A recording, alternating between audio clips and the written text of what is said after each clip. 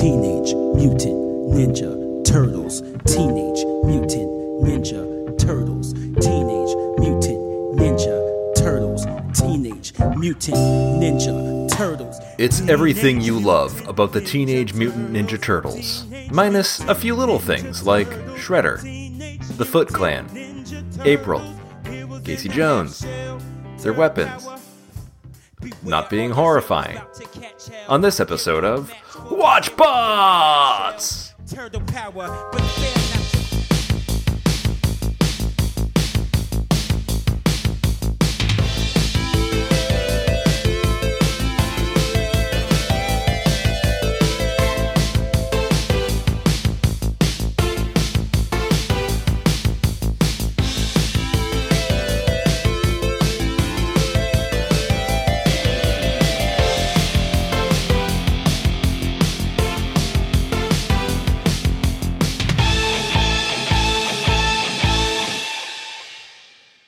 Hello, everyone. Welcome to WatchBots, the podcast about television.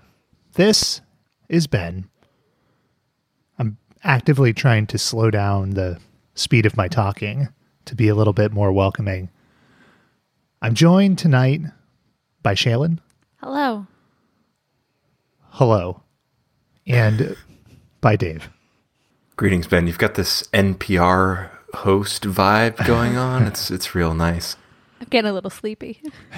It's That soporific effect. 10% less creepy than Garrison Keillor, but no more than 10%. You know, usually we start our shows with a little pop culture banter, or we'll talk about what's going on in the world, but I don't have it. There's nothing here. There's nothing to be said. We've scraped the bottom of the barrel. Yeah. But fortunately, Shaylin has devised an icebreaker to get us going, you know, get the blood flowing, get the creativity juices. So Shaylin, over to you. I'm really trying hard not to do like an annoying NPR voice on purpose. Oh, you could do this just very breathy, just like this. I was sitting at my kitchen table and it came to my attention we needed a way to start off today's episode. And then you've got the endogenic noises coming from the background. So I read a tweet Hell yeah. that this pair of people's landlord, who was a Stanford engineer, didn't know how to open a combination lock, and her Okay. roommate confessed upon this. I don't know how to blow up balloons. And I need to know common everyday things that you guys are completely incapable of doing or never learned to do. I don't know if this is every day. I can't measure and cut wood for the life of me. It escapes me. I've built things before. Mm-hmm. I can do it, but like I have to like relearn every time I go to cut a piece of wood, and I inevitably screw up. Like it happens every time.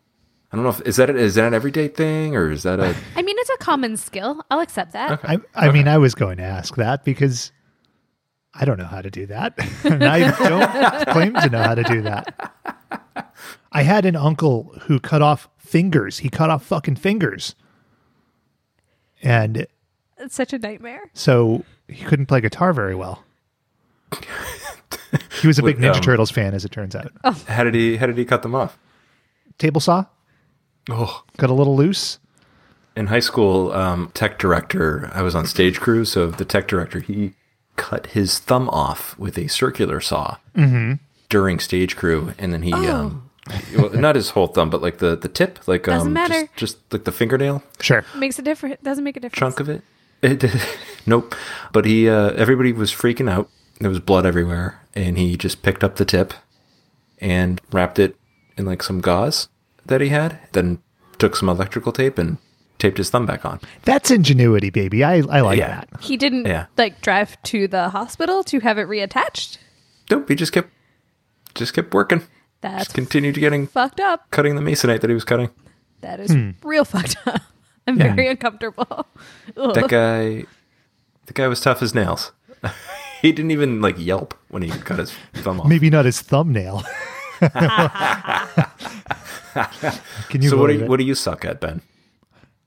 I feel like most day-to-day tasks, chopping onions, painting, sweeping floors, None of those are accurate, but I can tell you folding laundry. you fold laundry better than I do. Yeah, you fucking A, right? It's loading 6 the years of dishwasher. college. What's that? It's loading the dishwasher.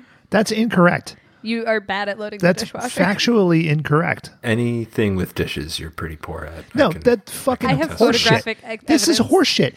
You know, you come at me constantly about this dishwasher thing, and I'm not feigning anger, folks. This is really irritating.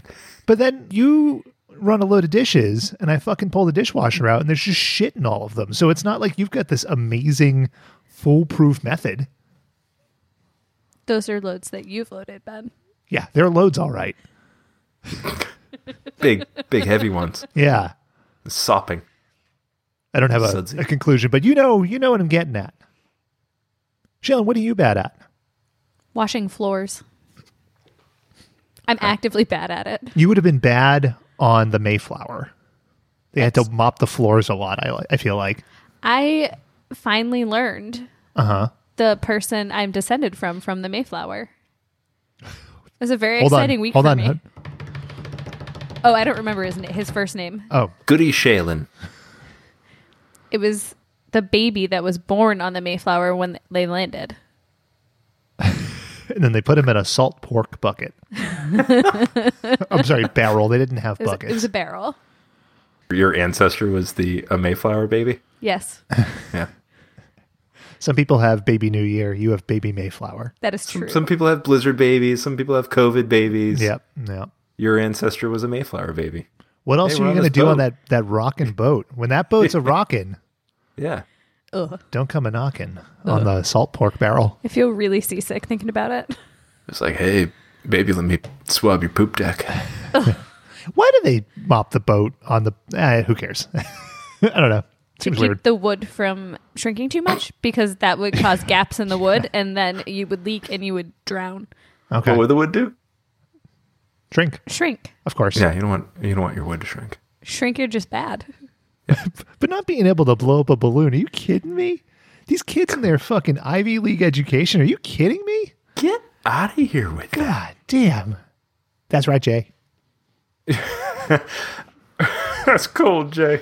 Well, that's the news of the day. The ice is broken. So let's play a drop. Hey, what the hell? What you want me to say? I won't lie, that I can't deny. He did it all for the Duke. Come on. The dookie. Come on. Dookie. And then I share, and then I share, and then I share, and then I share. He did it all for the Duke. Come on. The dookie. Come on. Dookie. And then I share, and then I share, and then I share, and then I share. Why did it take so long? Why did I wait so long?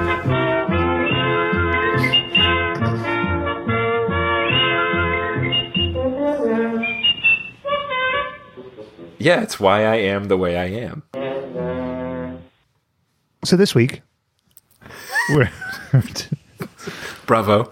we're returning to the world of the Teenage Mutant Ninja Turtles. And in the past, we've talked about the beloved cartoon. We've talked about the me beloved, but more universally reviled Out of Their Shells tour. And we're sticking with that spectrum because we're talking about Ninja Turtles, the next mutation here. And this is one that I picked. And, you know, I got a fascination with people in weird suits. I like all things live action Ninja Turtles. We're not going to kink shame you. Yeah. You like people in funny suits. It gets Not you on my off. own It's show. fine. Do you ever see the pictures of the Ninja Turtle suits now? Like, I think one is in the Smithsonian, but one was up on eBay recently or was being sold, and it's Oh, just weird. this fucking like rotted mess. It's horrifying. I think it's weirder that there's one in the Smithsonian. Why? That Why first would it Ninja be Turtles there? movie is a cultural touchdown. It's Gone with the Wind. It's Casablanca. It's that, the Wright brothers plane, Dick Van Dyke. and The man. They've just had him in a tank. Archie for years. Bunker's chair. Yeah. And one of the Ninja Turtle suits. It makes perfect sense. Is Archie Bunker dead? Is that a Most stupid likely. question? He probably is, right? Listeners, if you know, hit us up. Hashtag is Archie in a bunker? Well, that doesn't make sense. Whatever. Fuck it. Anyway, Ninja Turtles, the next mutation here. I'll just say it. It's an amazing piece of television and a wonderful piece of pop culture. A show I had not watched before this week. I don't know if you guys have. I had never watched it, had never heard of it, and in fact thought it was a fever dream until we got to this show to talk about it. Okay. What was this? I didn't even know this existed. Well, you were missing out. Apparently, yeah. I'd never seen it. I was baffled by this. I had no idea. And I was a huge Ninja Turtles fan when I was younger. Watched the cartoon all the time. I watched that movie 1 billion times when I was younger. I had no idea this show existed, and I wish it didn't. It is awful. It is mind-bending. Like, just mind-bendingly awful. Yeah, but I don't even know what to say anymore. This is it. This is all I can say for the episode.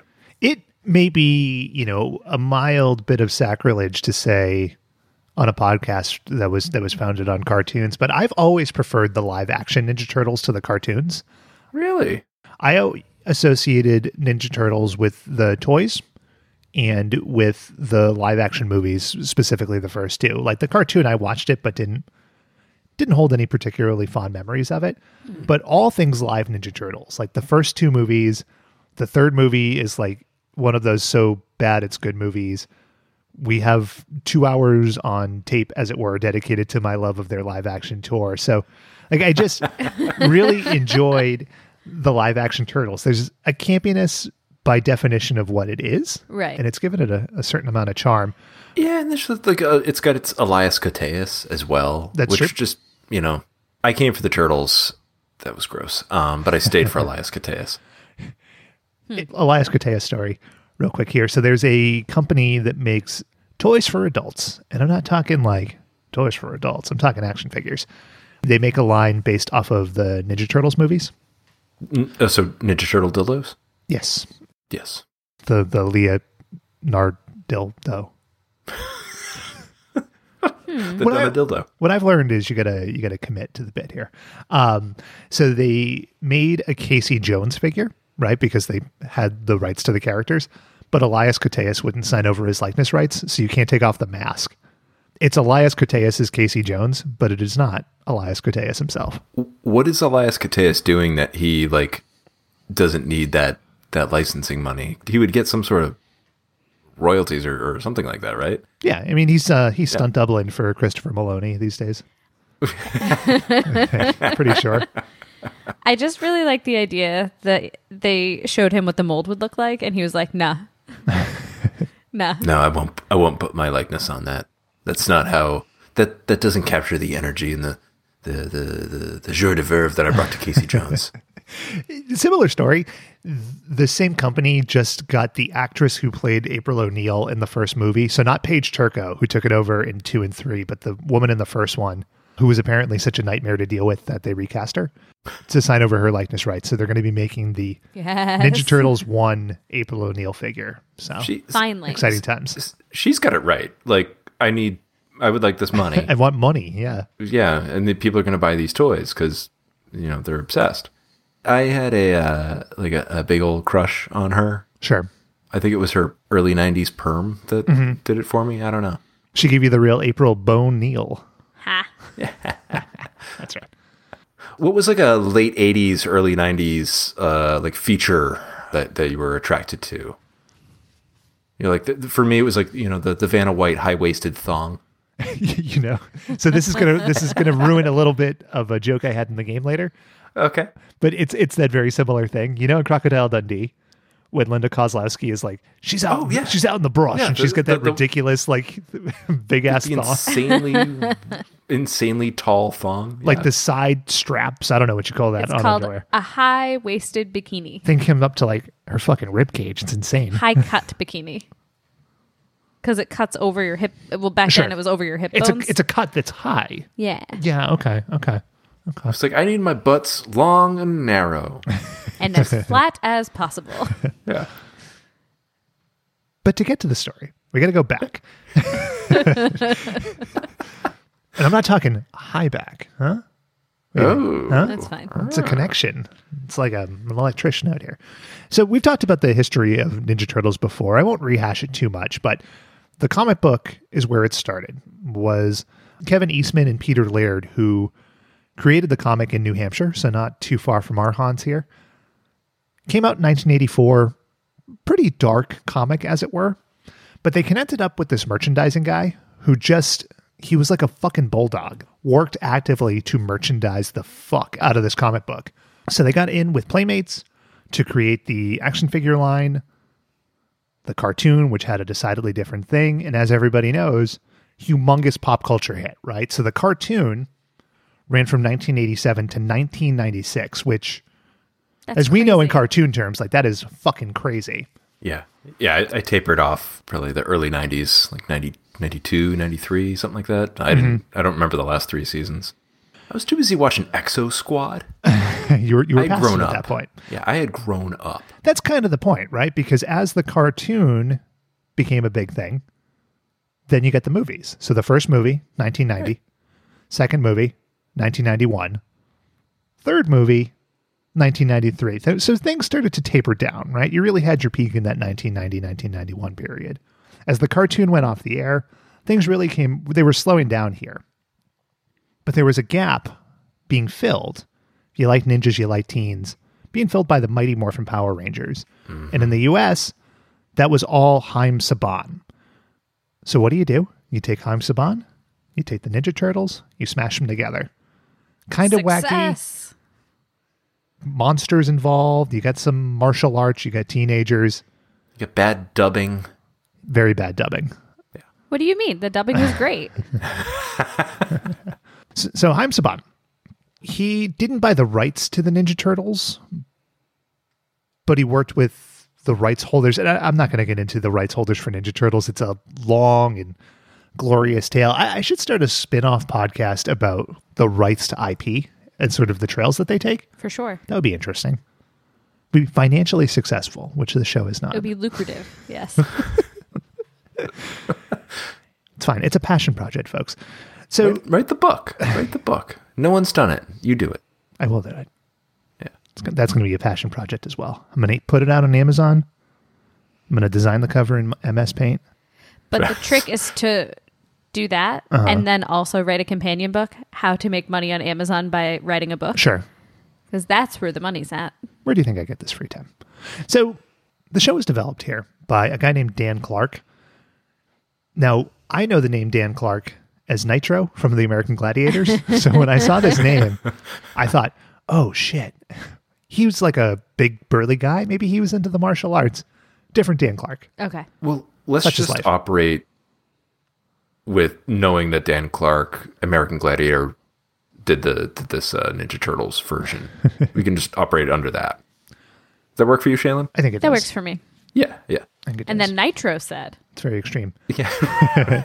So the show, Ninja Turtles The Next Mutation, started life as the 4th movie in the series, which was canceled because the 3rd one was a bomb. I'm going to read you a little bit here about what the 4th movie was supposed to be.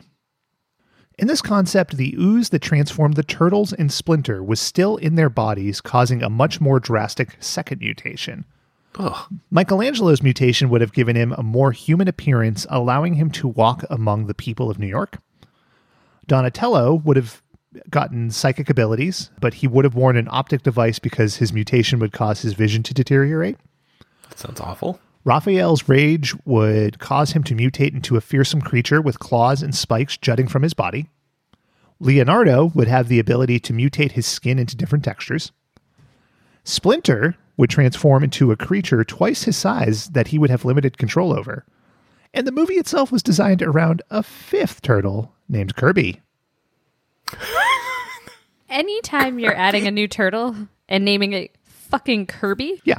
abort the mission. What are you talking about? You know, we have all these Renaissance painters and some really highfalutin and fucking Kirby. Kirby. What if we named it like, we could name it, I don't know, like Van Gogh or maybe a Rembrandt. No.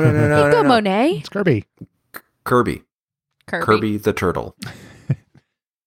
So you get some elements of that carry Kirby through. this idea before it takes over. But it obviously mutated into something much more different.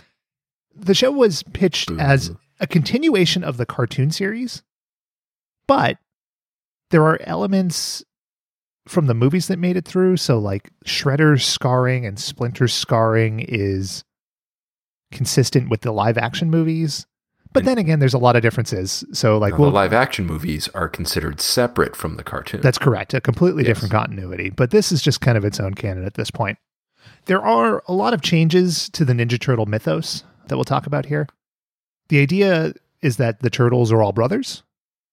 Not in this show. They are not brothers. Just good friends who played in the ooze together. And then they live together with their rat dad. Weird rat dad. April O'Neil? No. Casey Jones? No. Shredder and the Foot Clan? So Shredder famously died in Teenage Mutant Ninja Turtles 2.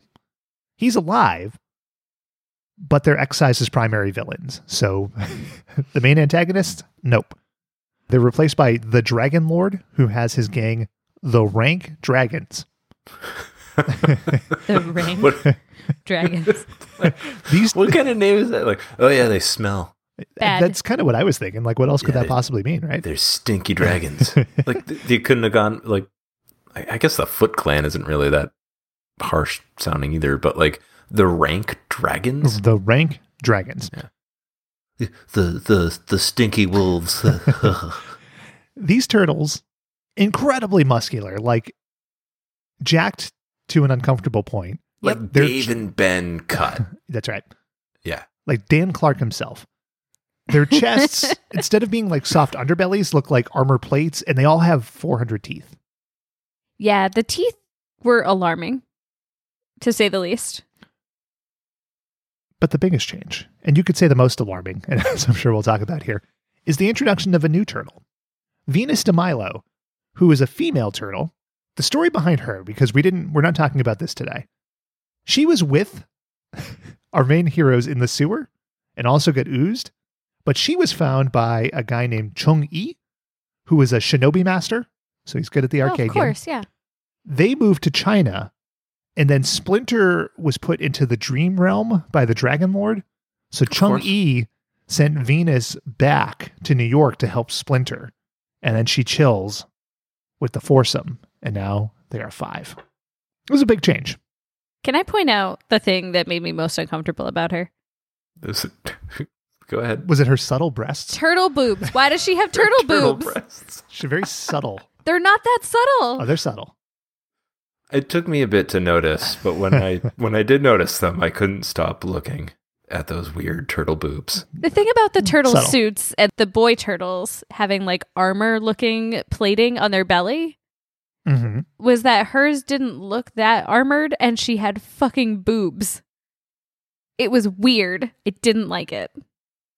Did not like it. How did you feel? The turtles, the turtles you don't see their male genitals, like or turtles body don't have parts. mammary glands. They're reptiles.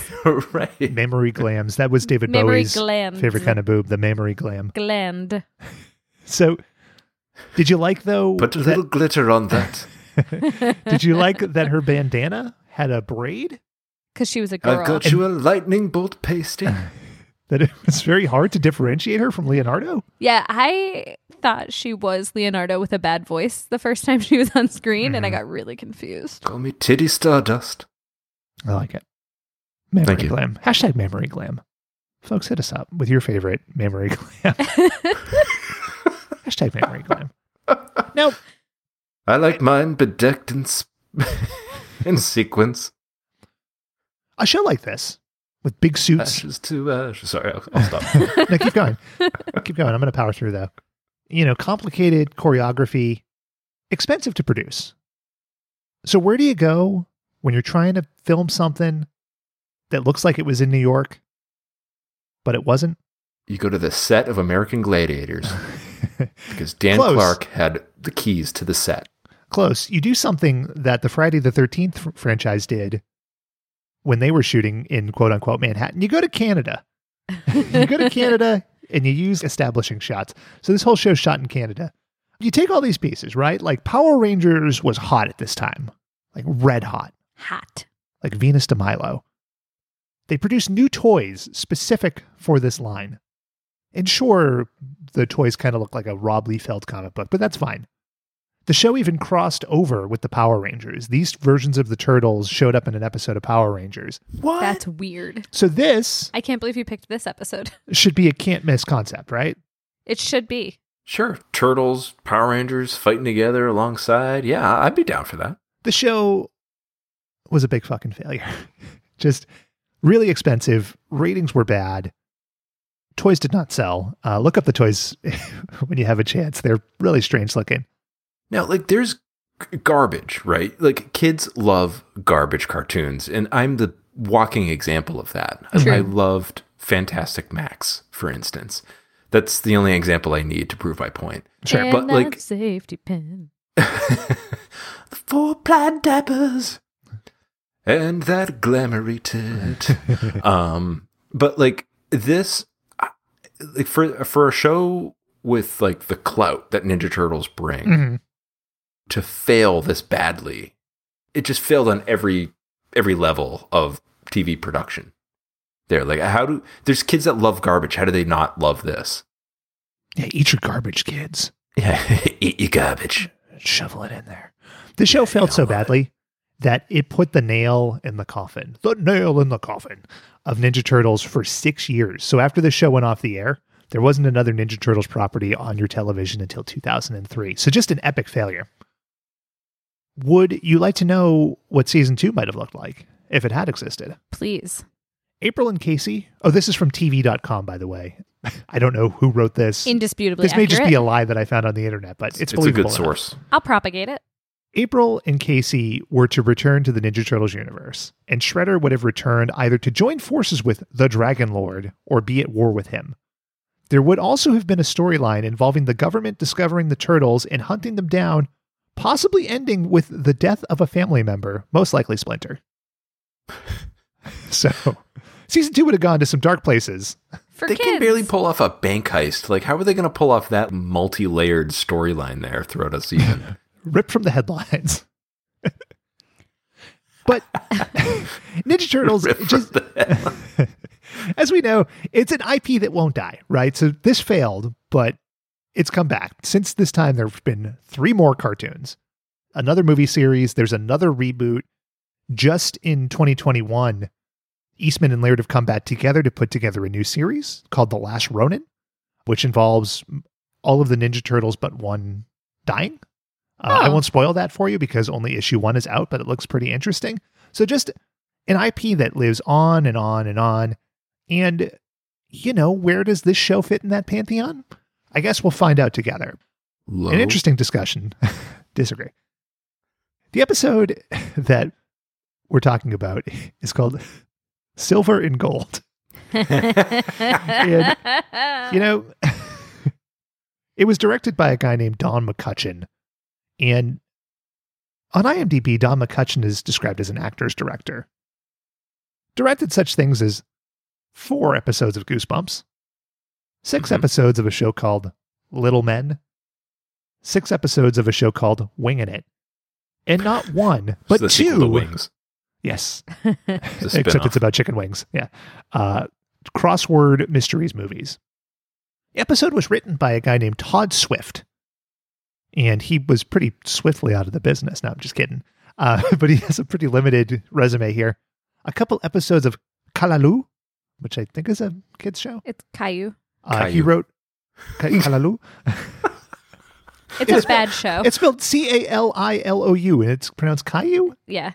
It's a Fucking terrible bullshit. TV show that we are. Kalalu. Do not ever say it near our child. We don't want him to see it. Okay. You just sound like Adam Sandler doing like Gobbledygooloo. It's a Man, Callaloo with the kids. if I could have a career one half of the Sandman, I'd be happy. So he wrote this episode and its sequel. And he also wrote 80 episodes of a show called Franny's Feet. Freddy's feet. I don't know what Franny's Feet is. Freddy or Franny? Franny's Feet. I don't want to know. Yeah, Mary, So- I'm so really it goes. into that. All my searches are just like, you know, celebrity names, then feet after it. The word feet. Just a little treat to myself. A little Franny's Feet. Google, give me George Clooney feet.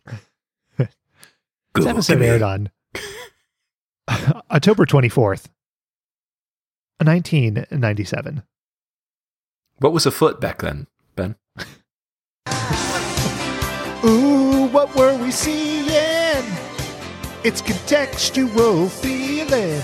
Some 90s ass movies in the top 3 this week.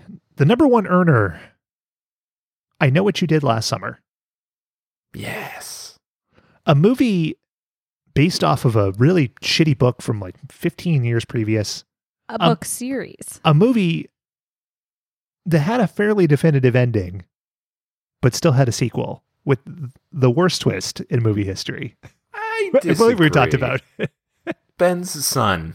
Will Ben's Benson. son Ben's was- son? Ben's son. Ah, Ben's I see. son. Ah. Police cops. When I read that book, Mhm. I didn't realize that they were in the process of making the movie. And I then saw an ad for the movie maybe like a year and a half after I read the book. And I was like, oh, weird. It has the same title as that shitty book I read. And then I had the news broken to me that they were one and the same. And I was like, oh, they somehow made that book worse? Worse. It's so much worse. And it's not a good book. It's a bad I book. enjoyed that movie, though. I'm a fan of horror movies. Was that before or after Scream? So that was after Scream, but before Okay. Urban Legend, which I think is my favorite bad. Oh man! So like slick Scream movie of that Scream genre. came out, and it was like that look, that late '90s look, kind of infiltrated horror movies for a long time. Like there was Scream, and it was all like, oh, we have to be clever and cynical and all of that. And then it was applied to I Know What You Did Last Summer, and then like Halloween H2O or Halloween Water, like that had that too. Halloween water. And then Urban Legend, which I snuck into. Okay. That was like that. You're right, Ben. That's like peak gory, cynical '90s horror movies. With Yeah. Joshua Jackson and the frosted tips. Come That's on, right. you have to acknowledge the hair. Yeah. Did somebody say frosted tits? It's me, David Bowie, here to talk about your memory glams. It's his favorite kind of cereal as well. When they made those Pour kind me of a bowl movies, of those frosted tips. it's like they told the cinematographer, you need to like apply Vaseline to the camera and turn the contrast all the way up. Like all of Yeah. those movies just look wet at all times. Just wet. Very Yeah, give me more uncomfortable. Creed on that soundtrack. Number 2 Give me movie, more Creed. The Devil's Advocate. Huh. Oh. It's getting hot in here. I'm Take off all advocating your for you. clothes. Charlize. Number 3, Kiss the Girls. A fucking James Patterson, Alex Cross movie in 1997. James Patterson been relevant for going on 30 years now. Morgan Freeman? Yep. Yeah. Morgan Freeman and Ashley Judd. Also in the top 10, a movie that astounds me that not only did it come out, but it was popular. In and Out. Like a whole Yeah. movie around is Kevin Kline gay? Just Yeah, my what? dad loved that movie. Sure. I don't know why. My dad has like weird, like he cried at the Adam Sandler movie Click. Like he bawled. My family was relentless in making fun You say of him was about that. like it stopped. We still bring it up. It's like, actually, I think it came up in like Christmas this year. I was like, oh, like you were when we caught you crying at Click. It's a good movie.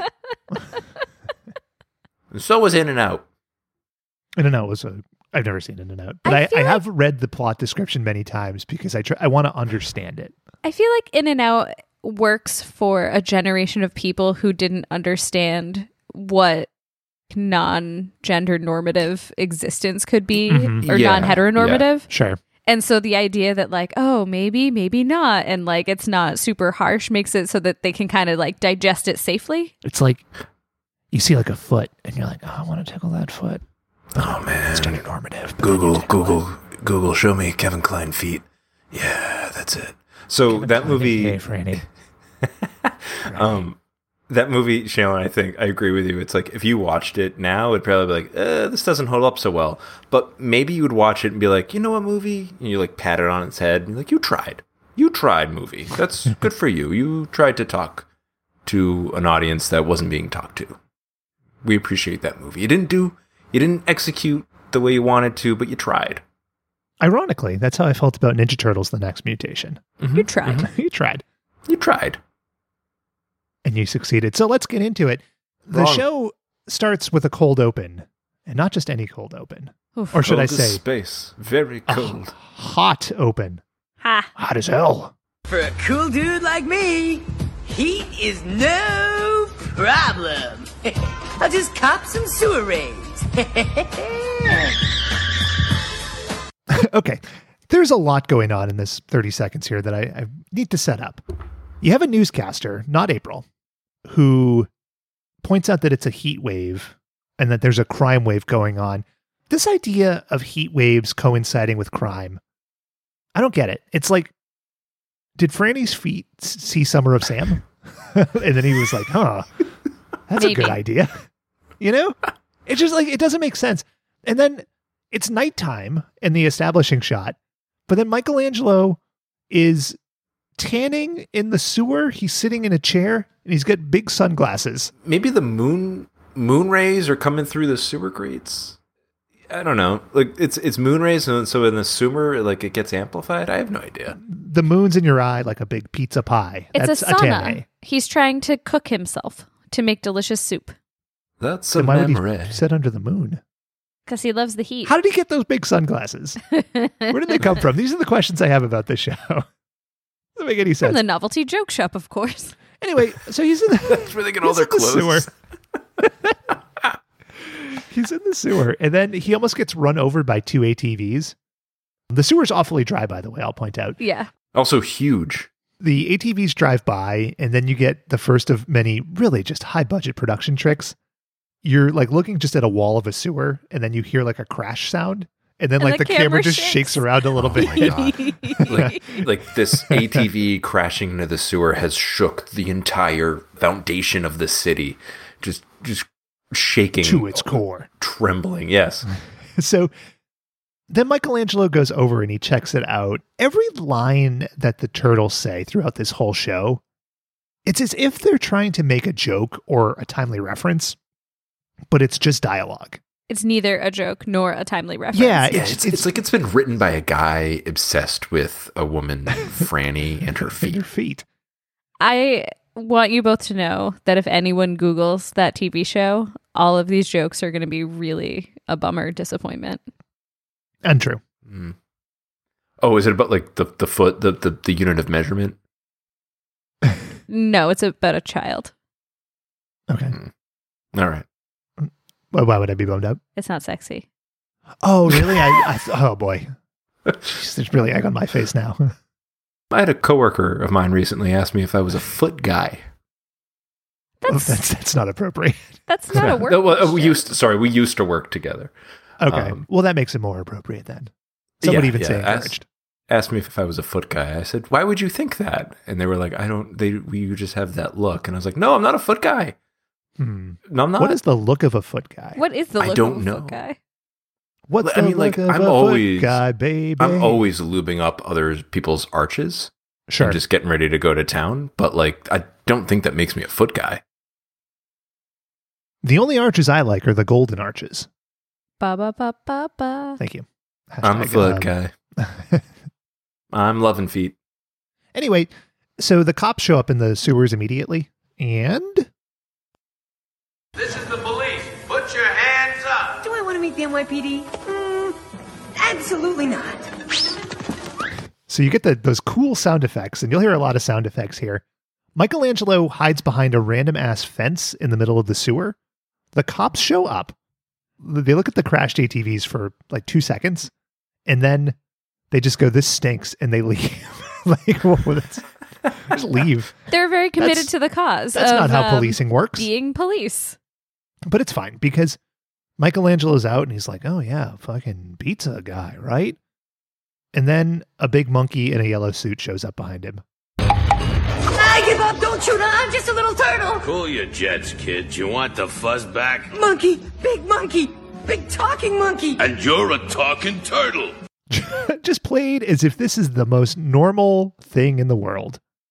It all fell apart when I realized that this big talking monkey gangster Mm-hmm. stole April O'Neil's suit for this scene. He stole Dick Tracy's suit. Yeah, that's true. Real Dick Tracy vibe to this fella. Yeah, stole the whole vibe. So we don't know what this guy's name is yet. I'll tell you what my guess was in a couple minutes here, but Michelangelo is immediately like, oh, did you get in the ooze too? Did you get oozed? But no, he didn't. This is his story. Do I look like I'm from the sewers? My family was the pride of the Himalayas. Oh, okay. And you can talk and wear big yellow suits. Is there like a group of gorillas that can talk and they're like hidden in the Himalayas? Here's the thing. It took me most of the episode to figure it out because they keep calling him an ape. It's a Yeti. He's a Yeti. Yeah, he's a Yeti. He's not a gorilla. Oh! He's from the Himalayas. He says it at the end. He calls himself a Sasquatch, I think. Oh, does he? Yeah. Well, I figured it out well before that because I'm smart. I didn't figure it out at all. You fucking foot-loving Oh, dummy. no. He says he came from the Bigfoot ghetto The Bigfoot ghetto? of the Himalayas. Okay. That's like way later. I don't know what that means. Shaylin, you know that we do things in order here. I'm just pointing out that that's why he can talk, I guess, We lay things out. according to the mythos of this Timestamps. cartoon. Yes. Anyway, so we had the cold open, but here's the song. The opening song is To Be Heard, To Be Believed.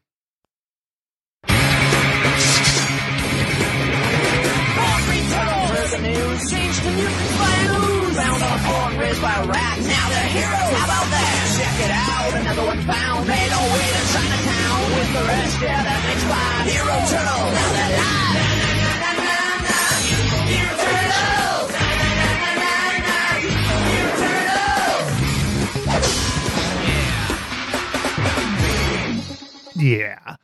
Raphael was a Ninja Turtle. He was looking for some feet to love. You might have heard the term Hero Turtles come up in that song because we watched the UK version. So this is the version that aired outside the US because Ninja is a censorship issue for whatever weird reason. We're a weird society. I have good news though. I was able to track down the US version and it is a completely different song. So here you go.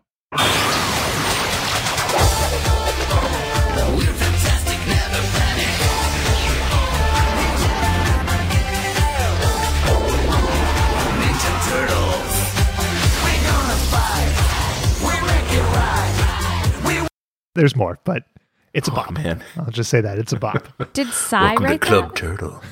It's got like an Eiffel 65 Yes. Aqua thing to it. As 1997 as you can get. So Michelangelo meets this big gangster. They call him Gangsta Ape for about half of the episode, to the point that I thought that was his name. Nah. We'll find out what his name is in a little bit. They were just talking and talking and talking, and Michelangelo's like, yeah, he's a big monkey. And they're like, that sounds really weird, but they're fucking turtles that are people, and they see weird shit all the time, so why this would be the breaking point, it doesn't make any sense. But they spent several minutes talking about this. Then we get to visit the lair of the gangster ape, and his lair, according to the establishing shot, it's in a big building. But in reality, it looks like a rock climbing gym that also has walls with wallpaper on them. Yeah. Yeah. It's strange. It was like it looked like a set that, you know, you had a bunch of people competing in like different athletic events. Mm-hmm. You know, there might be a gauntlet or like a you have to like run through an obstacle course or something. Or Perhaps they had the wall. Yeah, and maybe it was, you know, maybe it involved gladiators that were American, and this was the set of American gladiators starring Dan Clark. But low budget in the 1997 version, which was certainly very low budget. I liked in this layer, he had one of those programmable light boards and it just said 26 million on it because that had been their proceeds from the last week. I thought, what is this board? You know, does he come back from like a robbery and he just painstakingly types in like the new number in there?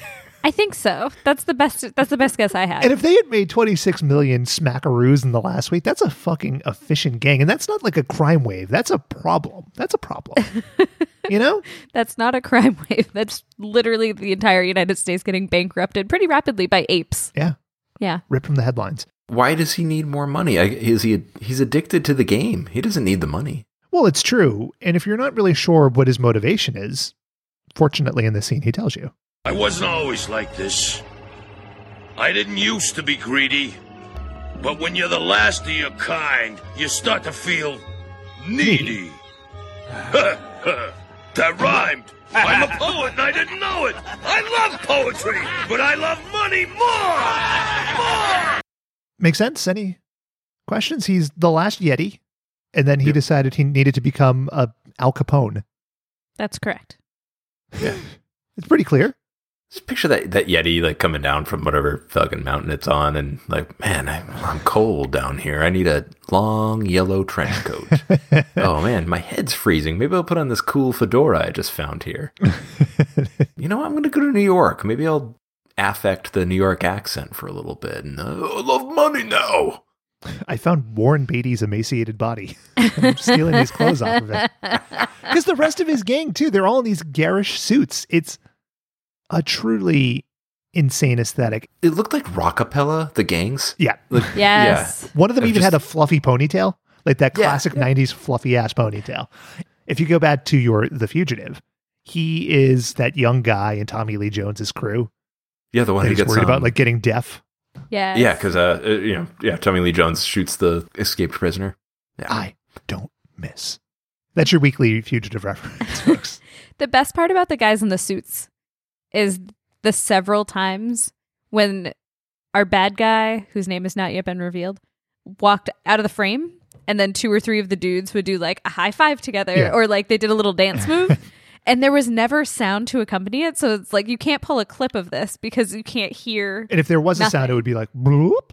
Yeah. Or like a ringing bell. Yeah. Like it's Looney Tunes. Oh, man. I was delighted. Do you like the Bulk and Skull portions of Power Rangers? Because this whole fucking episode is that, but with people dressed up like Ninja Turtles. It's And the answer was yes, I did. It's not bad. It's good. It's the clown music. Like, one of the other things I enjoyed about this is the transition shots. So clearly this is being shot on a shoestring budget. Mm-hmm. You know, like they just got whatever sets they could find, but they have to try to convince you it's in New York City. If they're showing the Turtles' lair, the transition shot is the shot of a sewer grate. If they're showing a building, it's a building that might maybe be in New York. And that's it. That's all of like the flavor you get outside of them being on very tight sets. And good accents. Like the sewer grate, and then like maybe a hot dog cart vaguely in the background. Yeah. And then they do that blur effect that was really popular with MTV in the 80s. Like, yeah, we're just going to apply this like sepia tone blur effect on everything. It's going to look so fucking awesome. Yeah, it did look awesome. It did. It's good. No, it wasn't good. It's going to look as great as feet. So back to the sewers here. We're back with the Turtles, and they're still giving Michelangelo just an inordinate amount of shit. And he's making a big banana split, and he's squirting what is very clearly shaving cream on it, and then he puts mustard on it, and it's like, oh, fuck, that's really disgusting. Because the turtles have weird taste buds, Ben. Right. Long established. Or is it because the show's really good? The show is about the Turtles, who at this point have been heroic for years. In some countries, as discussed, they were even called the Hero Turtles, right? Mm-hmm. Donatello makes a computer program. He figures out that the next robbery place is going to be one of 2 locations. Yes, it's predictive analytics can. Yes. He's tracked the bank robberies, and now we can predict 1 or 2 of the next locations. So you would think that the natural thing for the Turtles to do, as they are heroes and ninja, would be to go lend a hand or do anything. It makes this conversation all the more confusing. We're ninja. Leave the crime fighting to the police. Yeah? The cops are crawling around our sewer. The ninja path is one of non-confrontation, Raph. We don't play cops and robbers. We play the game when it's in our backyard. First of all, it's all about the game, but... And how you play it. What did Leonardo think that they did, if not stop bad guy? It's like, he seems like a complete coward. Like, no, we just wait for them to come to us. Like, the premise of the entire series is that they're always being attacked. He could have suggested maybe we just give the police an anonymous tip, but no. Why? Why would we? But their primary motivation here, it's not to stop the gangsta ape. It's to protect their home from the cops trampling through it. That's pretty much what's driving them here. So it makes the turtles' motivations kind of unlikable, which A little seems selfish. like an odd tact. Yeah. Yeah. Now, at this point, down in the sewers, you've got Splinter and you have the 4 main turtles. You haven't seen Venus yet. And the turtles, they get into a Hummer and 2 motorcycles. Now, if they're not being heroes, why do they have a Hummer and 2 motorcycles? Why do they have all this cool gear? Where did they get the Hummer and the 2 motorcycles? How did they get them into the sewer? There's nothing else to do down in the sewer, so you just tinker and you make cool things. Now, the amazing thing here is, very clearly, this is a car that they got and they custom kitted it out for the show, right? It's got this turtle shell pattern on it, but you only see it from like the bottom up, a quarter of the front panel for about a second, and that is the only time you see the car. All of that money and resource spent, and just that's what they got out of it. I'm thinking they didn't make the whole car look like that. Okay. Yeah. So they just had that one angle, and they were like, "All right, take this plate off and put it on the motorcycle, and then shoot the motorcycle. All right, and take that plate off and put it on the helicopter for the next episode." That's my guess. I believe it. Hashtag Johnny cut corners. Hashtag Franny cut corners. Those fucking feet. Oh my god, those feet. Oh man, I remember when they released Fruit by the Foot when I was a lad, and I was like really disappointed that it was a snack and not like just like a foot that I could like move like up. A foot made the fruit. Yeah. Ew. I feel like fruit roll-ups were one of those things that were really romanticized. I bet fruit roll-ups are fucking gross. I got a feeling. You bet. You think maybe? They're disgusting. Jesus, I didn't think that required that amount of sass, but sure, yeah, I think they're probably gross. Yes. My daughter Can't had confirm. one recently in her school. It was served in her cafeteria. They're serving fruit Like a real roll-ups deal still. one or a fruit Yeah. leather? Okay. Maybe I I should said, eat "How fruit was it?" roll-up. She loved it because she loves garbage. Eat your garbage, kids. Fruit leather is not the same as a fruit roll up. It is not the same as fruit by the foot. Right. All fruit by the foot is fruit leather, but all fruit leather is not necessarily fruit by the foot. Mm-hmm. And that's That's how an A to B to C. taxonomy works. That's predictive analytics. Mm-hmm. Mm-hmm. That's information Fruit leather is architecture okay. right there. Fruit Leather is the name of my follow-up album to Mammary Mhm. Glam. Mm-hmm. I bet it is. Shaylin?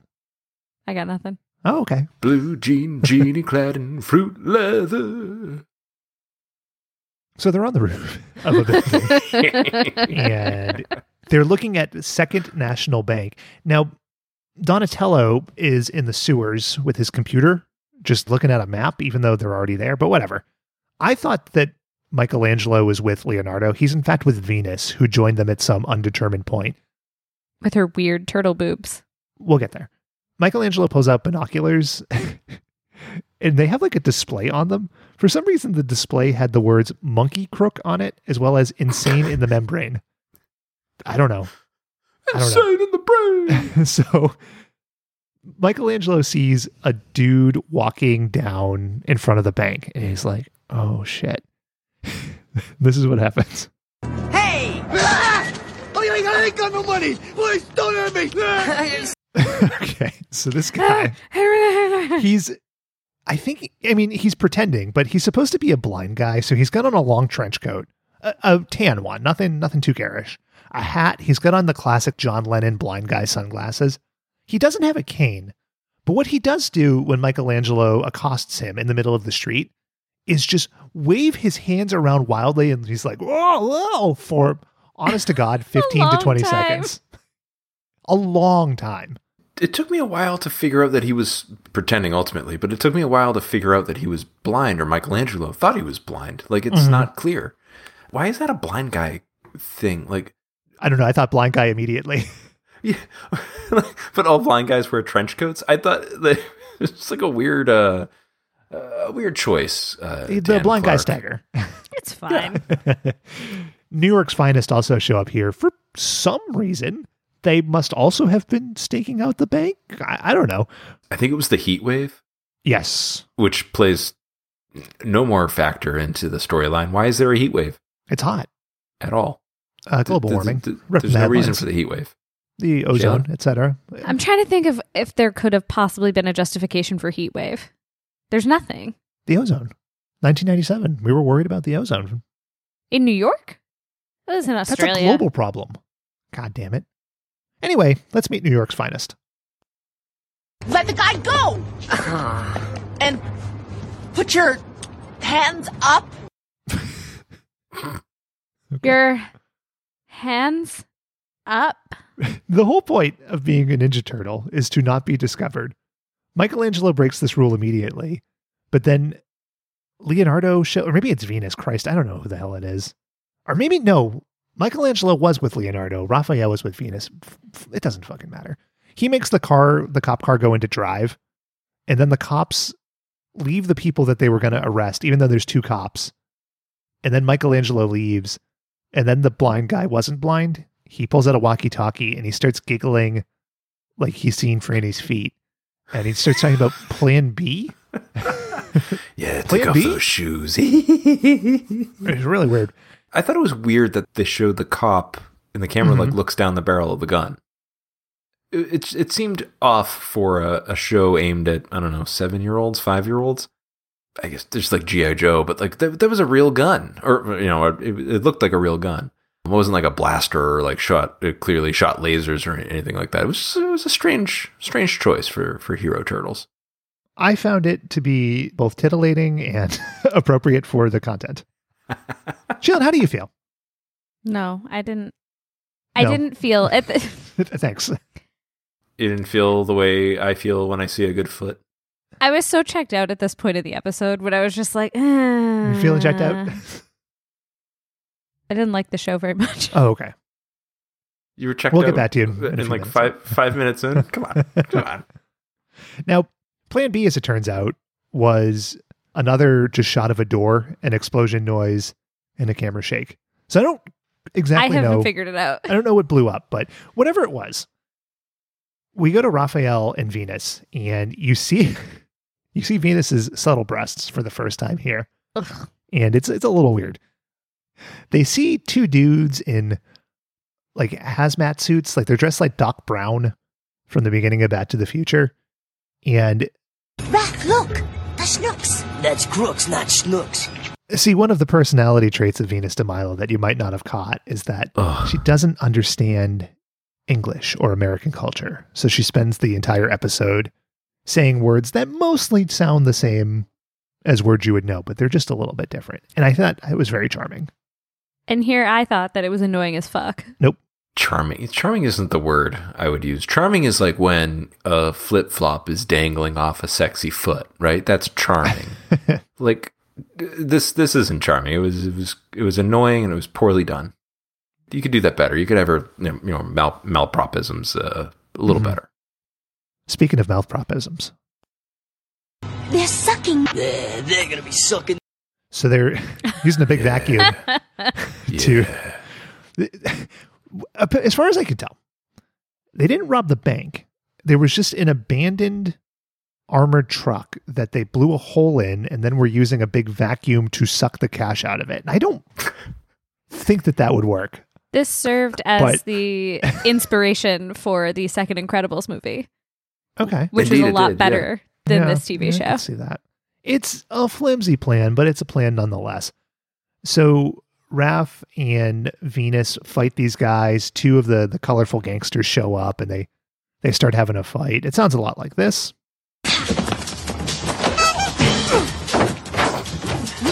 What's the big jam, huh?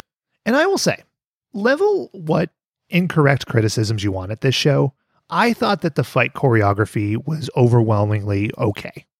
Yeah, I would agree with that. Anytime that the turtles aren't fighting and they're moving, they're staggering around as if they were 75 years old.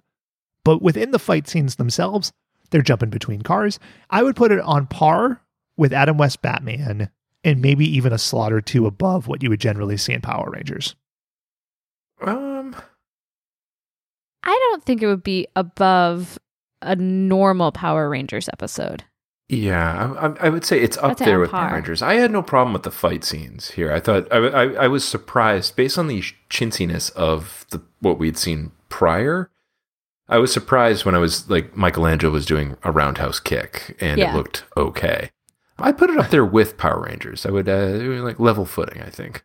It wasn't bad. Yeah. For anything you want to say there. I'll give you that. But the sound editors here wanted to continue to show off, and you got like literally like Windows 95 like fucking sound effects here. Just crazy stuff. In the bottom of the screen at this part in the episode, a paperclip started talking to me. It was really weird. It was so compelling and titillating.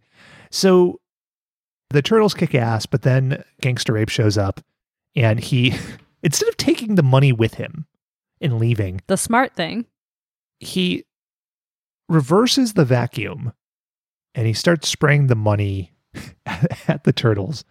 And Venus is in the line of fire. And this happens. Now I understand the power of the buck! Okay, so she... The power of the what? The power of the buck. The power of the buck. I don't know what that means. She's jumping across the screen like she's Clint Eastwood and into the line of fire. She's taking that bullet for the president. And then, and that shot that takes like 10 seconds and it's like from every single possible angle they could shoot. Yeah, that one. And then Gangster Ape leaves.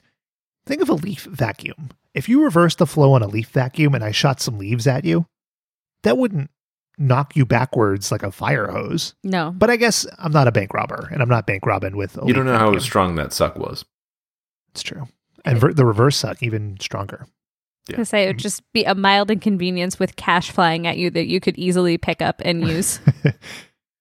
Perhaps to buy a shirt to cover your weird turtle boobs. It was about this time that I looked at the runtime left in the episode and I saw that there were 10 minutes left, and I steeled myself for what was yet to come. You just gripped the arms of your chair. So, God, what a ride this is going to be. And it was. So we go back to the sewer, and boy, this was just weird. The newscaster is back, and they're talking about that the police saw a gang go into the sewer, but you never saw the turtles go back into the sewer. So when they spend 4 minutes arguing about who the last one in the sewer is, it feels like you missed something in the middle. And maybe we did. Maybe the version that we caught was incomplete somehow, but it felt weird. So their concern is really that the cops are going to come into the sewer and find their lair. Like any honest person or turtle would fear the cops. Any honest turtle. Like Abe Lincoln and Donatello. Similar. Yeah, for sure. Mm-hmm. Donatello, in the meantime, is hard at work on the computer, and he's looking for the next spot that the gang is going to hit. And here it is. Their next target is New York's Fort Knox. Okay, a couple of things here. During the same line, Donatello refers to who I had known as Gangster Ape as Silver. And Silver is his actual name, which makes sense. He is, in fact, Silver. But you don't know at what point they found that out. He certainly didn't tell them. Maybe that was just their nickname for him. It's a deleted scene on the cutting room floor. Maybe. Like half of the episode. They originally wrote these to be hour-long episodes. I don't know if you knew that. But New York's Fort Knox, this is some lazy, contrived-ass shit right here. There's a gold depository that's in New York City, but it's only a temporary repository while they're building a new national one. It's the plot of Die Hard with a Vengeance. It's true. But Jeremy Irons is gonna rob it. He's got dump trucks, and Sam Jackson's gonna shoot him, but he didn't take the safety off, and Jeremy Irons is like, "I've got to take safety off." It's so great. That movie's so great. I love that. That's a good movie. I would rather watch that movie than this show. Again, you're wrong. But my question is, can't why you watch them at the same time, Shaylin? Ooh, yes, multiple screens. Now you're talking. Yeah. Second screen experience. I like it. It's like watching The Wizard of Oz while you're listening to The Wall, you know? Similar experience. Have you ever done that? It's also Dark Side of the Moon. Fuck off. It's fine. Dude, get like fucking stoned and then just put Die Hard with a Vengeance on and put Hero Turtles on at the same time. But you got to start it right when Bruce Willis puts the 7-gallon jug of water down on the scale. That's when you start Hero Turtles. And it lines up perfectly, man. What I like to do is I like to get a big fucking pizza, right? I like to dip it in a gallon of Dimetap. and just let the music take me. That's how I roll. Let's go pizza tripping. That's right. But honestly, why go to this much trouble to contrive this story? They could have just said, there's a business that keeps a lot of gold, and you would have saved this weird dialogue. You would have saved that the henchman Clarence knew that Fort Knox was in Kentucky, which I certainly had no idea about. I mean, they could have just said, there's a bank safe. Yes, anything. Yeah, or like, the New York Gold Reserve. Okay, I'm there. I'm fine. New York's Fort Knox. New York's Fort Knox. New York's Fort Knox. When you get there, it becomes even more inexplicable. But Silver, as we now know him, he's full of like idioms and things like that, which I appreciate. He's full of threats and allegories. Turtles are like pistachio nuts. Crack the shell, it's game over. Yeah. What does that mean, Silver? You crack the shell and it's game over, like a pistachio. I read that in a recipe for turtle soup. So then they get ready to go to New York's Fort Knox. Now, the Turtles also deduce that Silver and the crew are going to New York's Fort Knox. But another inconvenience for the Turtles, and just coincidence upon coincidence here. This is a real problem for them. Silver's gang is going to hit the temporary reserve, which is almost directly above us. Oh, no! And somehow, somehow this means that because that gang uses the sewers, because they're robbing the place that's above them, that they're going to enter the sewers at that point, and then the police are going to come down to the sewers and then see the Turtles' lair, which would be a problem because even though they've already revealed themselves to the cops, they don't the cops will find want to out be who they are. vivisected or something, even though they've helped the cops in the past. That's correct. Okay. It's clear. It makes sense. It's like looking through a window. You can kind of see where this is going. The next step in their plan is really just the icing on the cake. Well, Raph has a step before that. Okay, we gotta hit him off with the pass, bust him in the act. I swear to God, when I watched this, I thought it was head him off at the pass and bust him in the ass. Because that is clearly what they want you to think he's saying. Oh, yeah. It took me 5 viewings. And again, this is a show that's 25-ish years old. We're watching it on Daily Motion, sound degrades, but it was on purpose. It's supposed to sound like bust him in the ass. And I thought, wow, he says it with such risque. a rhymey, iambic pentameter voice there. Like, yeah, we're going to bust him in the act. But their actual plan is so inexplicable. They are planning to stop the gang, which makes a lot of sense, right? You got to stop the bad guys. But to do so, they don't need to wait around. They don't need to sort of scope the place out. They themselves need to break in to the New York's Fort Knox and wait for them at the safe. What? In spite of the fact that they're totally sure that the gang is going to come through their lair, so they could have just blocked them, or they could have done what I would have done in this situation. Mm-hmm. Called the police with a tip. Run away crying. That's what I would have done. Called the police with a tip. Search for celebrity feet. I feel That's like what you would do, Dave. Yeah. Similar to how, like, because I'm a total foot guy. That's right. You foot guy fuck. You just dangle that big toe in front of me and I'm all like, oh man, I'm like a horse with a carrot. You know what I like? You got that big toe. You dip it in a gallon of Dimetapp.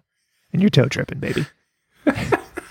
Similar to how Seinfeld wouldn't work now because them having cell phones would sort of circumnavigate all the plots. Mm-hmm. I feel like this version of Ninja Turtles could be circumvented by just, call the cops. Right. Now you've solved the problem. But they don't. It's like Game of Thrones with the cell phone. If they had cell phones, there would be no Game of Thrones. Like it'd be like, oh yeah, Tyrion didn't do it. Okay, no war. Cool. No red wedding. Yeah. These references are lost on me. Oh, okay. I've not engaged with that material. Okay. But Bridgerton references, you're all over it. So? Yeah, that's right. Not enough feet in Bridgerton. Would you agree, Too many Sheila? feet for me. There are feet in it. Too many. There's like a weird boot thing. There's that scene where he's like, do you remember what I told you to do before our wedding night? And she's like, yeah. And then she takes off her shoe and she takes off dangles her foot. Good God. Yeah, she's like the Texas tornado, Carrie Von Erich. It's a just prosthetic. Takes her whole foot off. She takes off her foot and she dangles the prosthetic in front of him and he gets off on that. And in it, weirdly. It's gross. Mm-hmm. Yeah. It's all in the toes. It's weird. And that's Bridgerton. So the turtles are on a rooftop, and they talk a lot about security to like a boring degree. But then Michelangelo, he's a teenager. He gets horny. We just lift this and slide on in. Yeah, take it easy. So they're able to like lift the top off of a pipe. And they make it very clear that Venus, because she's a shinobi and has like powers or whatever, because that's a part of the character, she has magic powers. She's the one that has to go in first with her subtle breasts. Ugh. They start to lower her. Are you saying supple or subtle? Depends on when I say it. Okay. They start to lower her in. Donatello has a motion sensor, which he was turning on, but then Venus is on the way down. And then Michelangelo is putting mustard on a piece of white bread. A drop of mustard, it falls to the ground. This is like the most tense moment of the episode. The motion tracker activates moments before the mustard hits the ground, but Venus is still on the rope. Yes. So it's a clear Mission Impossible ripoff. years before that happened, though. No. Oh, that's right. It would have been the year. 96. That's right, 96. God, yeah, so old.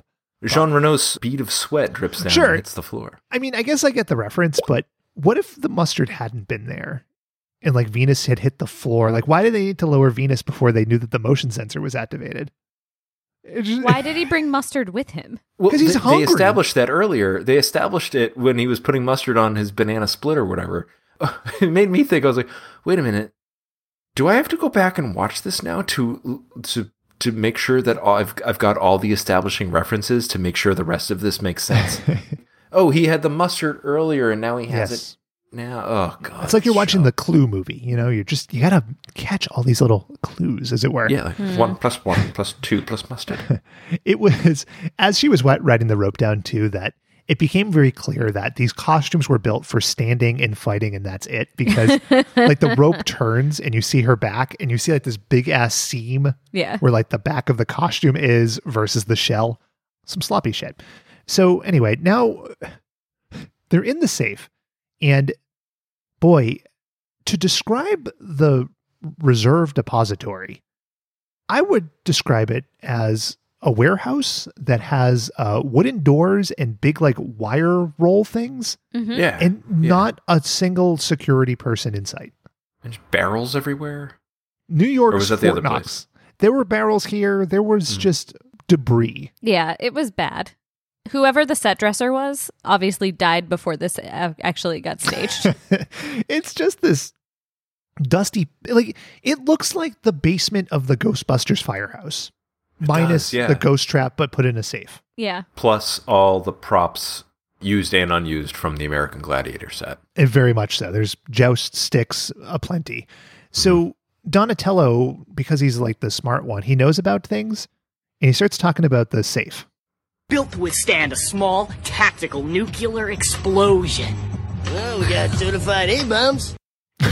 Raphael makes that certified A-bombs reference. I think he's talking about their ridiculous muscles, but no, I think he's talking about Venus de Milo.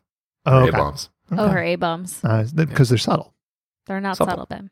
Supple A-bombs. You got to think about it. So those A-bombs, dude. They're busy looking at the safe, and then all of a sudden, I can't even say a door swings open.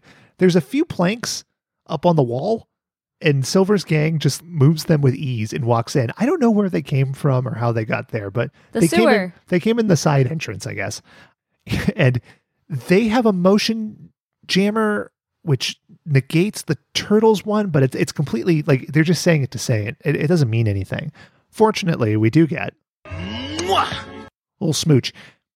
Now, you guys have heard of diamond tip drills. Sure. They can cut through anything. That's the beautiful thing about diamond tip drills. Silver's gang brings a regular drill. Silver unscrews. He unscrews his cane.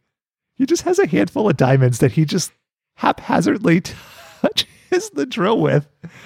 And that's good enough because they drill through this safe with no problem whatsoever.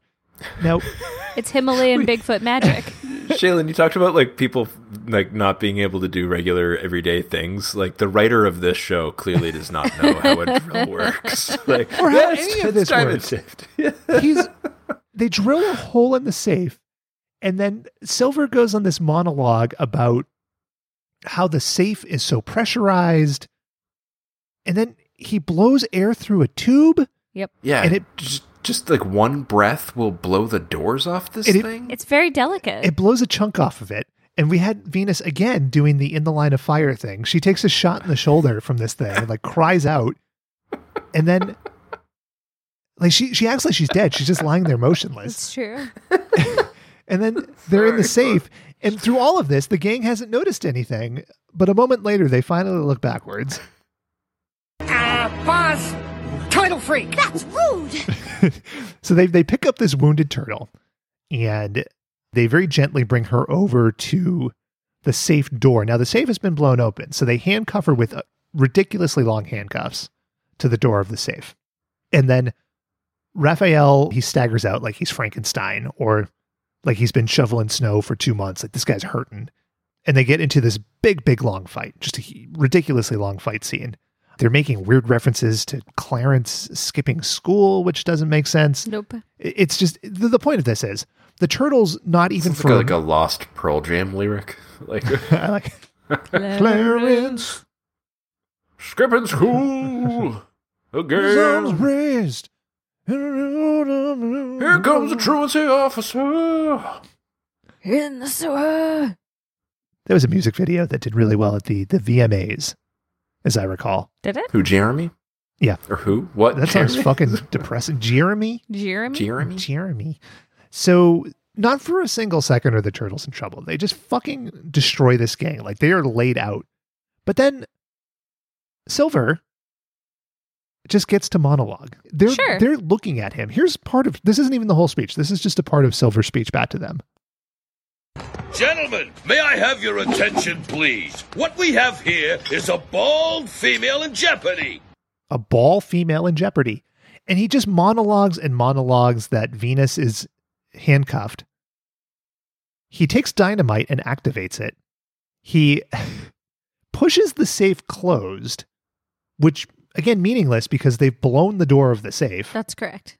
And they just let him and his gang leave, even though they could have kicked him or done used one anything, of their literally anything, ninja weapons, thrown a barrel at him and watched him squeak like a dog toy. Yeah, like they could have said at him, sound effects. Anything. Wait right there while one of us calls the police. Fucking anything, but they don't.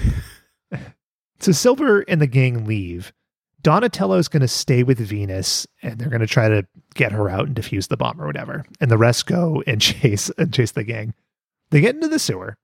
Silver is driving the ATV. The rest of the gang is literally in a wagon. I forgot about this. This little radio flyer wagon being dragged behind it. They unhitch the wagon, beat the fuck out of Silver's gang. Ralph and Leonardo and Michelangelo, they're bantering. They're really happy. In the meantime, Donatello and Venus have less than 2 minutes to escape. So all of a sudden, you get this. Come back soon. No! Venus! Honey! No! No! Nobody could have survived that blast! Nobody could have survived that blast. What you get is another camera shake. There's the open manhole cover, and you see like a plume of smoke and confetti. And then they seem really upset. And here is where the suits really fall apart metaphorically, because they're supposed to be horribly upset. But all of the eyes in the suits are just dead. So they're just lamenting their fallen, their fallen blood siblings, and their eyes just look dead. The Are You Afraid of the Dark music is blaring in the background. Oh, no! But immediately after that clip, all tension is broken just within 2 seconds. Ta-da! Gracious! Turtles are indestructible! Not a scratch. Oh. Not a scratch. Not even that bullet wound. They were still up there when that fucking dynamite exploded. That's correct. So the tension is broken. Like they're fine. We made it. You go back to the sewer, And Donatello's like, oh, I used logic. There were like 60 million possible combinations. Oh my God. I put in my birthday. And it's like, oh. That was super lucky. Why would they know your birthday? You could have died. You didn't do anything to save the day. That wasn't smart. It's very unsatisfactory, which is a theme for the last 40 seconds of the episode. So they're watching the news. The whole 22 minutes. No, just the last 40 seconds. Anyway, here's what the newscaster says. Why would they have tried to rob an abandoned thread factory? Hold on. Well, what? And then a thread factory? I got really galaxy brained. Was New York's Fort Knox a secret? Yes. Like it was supposed to be a thread factory? Correct. But then why would the thread factory have this big save? It's just this weird, again, it feels like there was a scene cut out in the middle there. Yeah. You know, of like Silver going, hey, nobody will be guarding it because they say it's a thread factory, but we know it's New York's Fort Knox. The old spoolery. It's the just old spoolery. Yeah, the ye old spoolery. I had to sit and put my chin in my hand and ponder for a moment. What dots do I have to connect to make this make sense? It's like there's a reason that they've said this. I gave up on making sense of anything at this point. I do think that it was intended to be like, it wasn't well guarded and it was kind of shabby looking because it was like a temporary thing and like it was kind of in disguise. But that's all me trying to make the script better. That's not anything the show gave you. Well, in a sense, I appreciate it feels so much like when they were on set, they were like, we can't call this Fort Knox. And so they came up with that after the fact to explain it. So in a sense, I appreciate them taking that step to explain that. Because like when you watch it, it's clearly like this is not a big gold depository or whatever. But to have skipped it's not the part where they sort of explain that, it all feels so out of left field. Yeah. And for a show that was scripted so tightly other than that, it really stands out. That's Todd Swift all over. Mm-hmm. All over. Fingerprints all over. I've watched all 80 episodes of Franny's Feet, and let me tell you, you will not find a plot hole like this anywhere. The only holes you'll find are in Franny's socks. Huh. The only holes you want to see in Franny's feet are the one that's created when you put the bottoms of the feet together. Those arches, and you get that one hole that you can just lube up. Ew. It's really more of a passageway. But anyway, to finish the show here, we go back to... chasm? Yes. A chasm. Chasm. You go back to Silver's rock climbing wallpaper, nothing but troubled nightmare. And this is how the show ends. Laugh at me, will ya? You mess with a monkey and it gets funky! I'll show ya! Well, my name isn't Silver!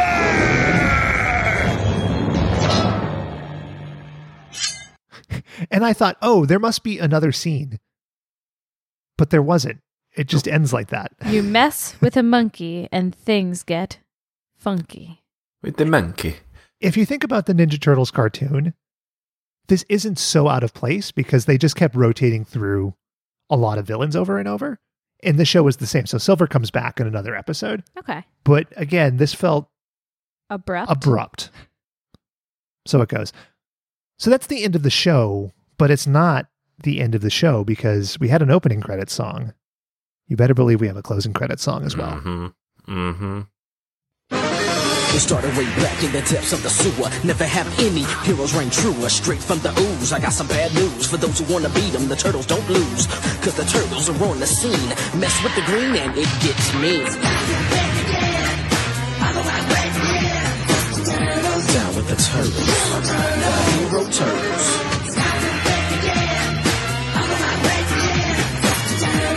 The turtles. The hero turtles. The thing I like Why is there giggling? Because it's a Fox Kids production, and that was part of their. I don't like it. Of their thing. The reason I pulled this whole thing is because it shows the Turtles in a band playing music, which I believe puts Out of Their Shells tour firmly into this continuity. Can you explain to me why their masks are nightmares that go like around their chin? Because singing in the sewer is a wonderful sound. Pizza is a flying saucer dish you like. Because you have pizza power. Pete's even better the clever. next day. Anyway, no, I can't explain the masks. Okay. They're strange. They're strange. Donatello's doesn't even have like a strip between his eyes. That's correct. It's like a It's like a Cyclops. balaclava. A little bit. Mm-hmm. Dave, what's your thought on the masks? I didn't like them. It was just clearly used to cover up the fact that they didn't create the whole suit. It was cheap. It was a cheap. What was your thought on the music? People have there's music playing when they lose their virginity, like A Whiter Shade of Pale or Justin Timberlake's Cry Me a River. I lost my foot virginity to this song. Yeah. It was a lovely lady. She delivered a newspaper to her, and she was like, "Oh, I've got some feet to show you. Davey likes that." And so she lubed up her arches, and I went to town. Hell yeah. Yeah. When I delivered newspapers, I got 2 quarters taped to the door. 2 quarters. Those were the days. I never delivered newspapers. Wow. Then you haven't lived. Perhaps not. But that's Ninja Turtles, The Next Mutation. Would you show Ninja Turtles, The Next Mutation to little Franny? Shaylin? I would not. Why? Shoes or no shoes? Irrelevant. Because I feel like Wrong. this would fuel a child's nightmares instead of entertaining them. Wow. That's crazy, but that's your opinion. They're bad costumes. All right. Dave? You know, I'm with Shaylin on this, I think I might be off because I have the knowledge of the cartoon and the popular movie trilogy in my head. So like I know that this isn't up to snuff, and I wouldn't show it to myself as a child. Mm-hmm. But if there was a child that hadn't seen anything Ninja Turtles related before, maybe it's harmless, right? With that line of thinking, I wouldn't mind showing this to a kid. For me, the Turtles are just too edgy, talking about busting in asses and sucking. It's just too much. A little too on the edge. I take back my answer because the turtle tits are too weird. Mm-hmm. And we're going to go with 1 to 5 flowering turtle foot chasms. Memory glams? Memory glams. Shaylin, how many memory glam foot chasm? 2. They always come in a pair. Mm-hmm. It was fine.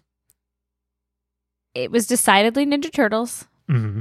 They didn't mess with the backstory enough to completely ruin it for me, and it didn't change my perspective on other turtle shows and movies. Mm-hmm. But it wasn't good. Okay. Yeah. So 2. 2. All right. So 2. What about you, Ben? What are you giving it? 4.5. I thought this was a delight start to finish. Huh. I've been thinking about this. Why do I like these kind of shows? And I find as we watch more weird shit, I almost like the live action stuff more than the cartoons in a lot of ways. This feels very much of a time. Like if I showed this to a kid now, they're not really going to get it, but this is a 1997 ass 1997 show. And it's so campy and it's so budget. And you could see where they put the effort in. Look what we had to deal with. Yeah. And, where you cut corners. And for better or for worse, it reminds me of those Ninja Turtles movies that I liked. The musical tour that I so enjoy. And is it incomprehensible and dumb? Yeah, of course it is. But it was enjoyably dumb. I can't fathom watching more of it. But for what it was, it's cool. We talk about this, most of my picks, like the Chuck Norris cartoon, or I don't know, just anything that I found delightfully bad. Like I love car wrecks of cartoons, but this one, and maybe it was the live action thing, so maybe it's the opposite of you, Ben. Like this one, just I couldn't stand, or maybe it's because it was the Ninja Turtles property, and like it just felt like, I don't know, a garbage treatment of the property. Like I enjoyed the chintzy factor of it, but so it's a 2 for me as well. Wow. But 2 and 2 makes 4. For 4. It's not how our scoring works. Ninja Turtles. No. So an average of 4.25 today. Your math is wrong today. Speaking of math, onto today's game here. Well, there will be scoring. Okay. Addition. The Ninja Turtles, as we all know, came to be when they sort of waddled through a pit of radioactive ooze and Say what you will about Eastman and Laird, and that's a really creative idea that spawned almost 40 years of content. But the thing is, they kind of went back to that well a lot. I was researching Ninja Turtles characters, and there are just a whole lot of characters that also waddled through ooze or something similar. People should be more careful of their ooze. And became mutants. Stop walking in that green radioactive stuff. Or anything like it. It's glowing and has sound effects. So why are you I would still... like to introduce you to tonight's game, A Pervasion of Mutation. I've pulled 8 characters. These are all Ninja Turtles universe characters. Some from cartoons, some from comic books, some from, I don't know, different lines, but all official Ninja Turtles characters. I'm going to read you a little bit about them and then give you some options. You're going to have to tell me the name of the character. Which one is the right option? Pretty simple. Somehow this connects to Vanna White's like high thong. Yeah, we'll get there. We'll get there real soon. I promise. All I right. promise. So we're going to go back and forth. I'm just curious where this road's going to take. We have 8, 4 for each of you. So the possibilities for a tie are endless. Who would like to go first? Dave, you can go first. You have my axe. Okay, here we go. So the character in question here, Dave, originally a trash man who slipped and fell into Shredder's trash bin, where he mutated into a mutant flatworm. This is a character named Worm, Slither, Happy Trails, Garbage Day, or Earthworm Quim. Which of those? Oh, man. I have a new Call of Duty handle now. I think this is Worm. That is correct. The character's name is Worm, but with a Y. W-Y-R-M. Yeah. So Dave is on the board. That is a toy, I think? Probably. I mean, they all are. I think they created them for the sake of selling the toys. Usually that's how it went after 1984, yeah. All right, Shaylin, over to you. You're thinking about a mutant kangaroo from Australia that wears an eye patch and specializes in crocodile hunting. His origin was not stated. As this character, Hoppodile Dundee, Walkabout, Didgeridoo, Barbie, or Linda Kozlowski's high-waisted thong. What was the first one? Hoppodile Dundee. It's that. The answer is Walkabout. Walkabout, the one-eyed mutant kangaroo with the unknown origin. All right, Dave, we're back to you. This is a gorilla who mutated after Shredder had dumped retro mutagenic ooze into his jungle gym and he walked through it. Common occurrence. Is this Strongzo, Sergeant Bananas, Mo-Rilla, Monkey Business, or the Grey Gorilla from Congo? Sergeant Bananas? It is indeed Sergeant Bananas. Oh, thank God. I'm so happy. And also, Amy loves... I was joking with my son the other day, and I told him my favorite monkey was the Grey Gorilla from the Lost City of Zinj. And somehow this led to him telling his friends in preschool that my favorite gorilla is the Grey Gorilla from the Lost City of Zinj. Good times were had by all. Also, related to Sergeant Bananas, he had a friend who's a ring-tailed lemur named Larry the Lemur, who was also a mutant. I knew the answer because my brother-in-law still has all his Ninja Turtle toys.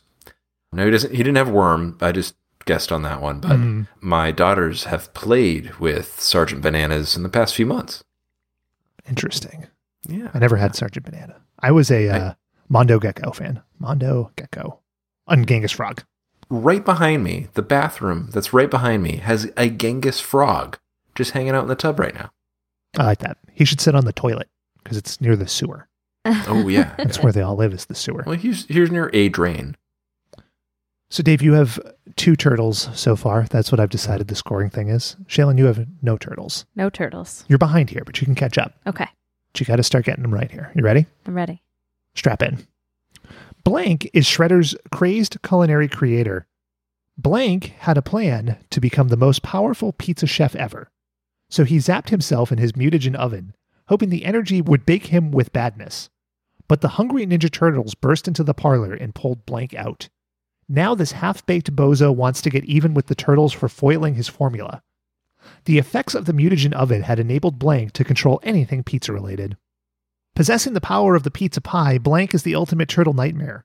Traveling from parlor to parlor, he terrorizes the Turtles, trying to turn them into tasty teen topping. Armed with flying pizzas and a pizza box shield, this peg-legged, he's a pirate apparently, pizza piper follows the Foot Clan even though he's only got one good leg. And what's worse? He delivers. Is this Doughboy, the pizza pirate, pizza face, extra toppings, or Papa It's the pizza pirate with his peg leg. It's incorrect. It's pizza face. That's stupid. It's pizza face.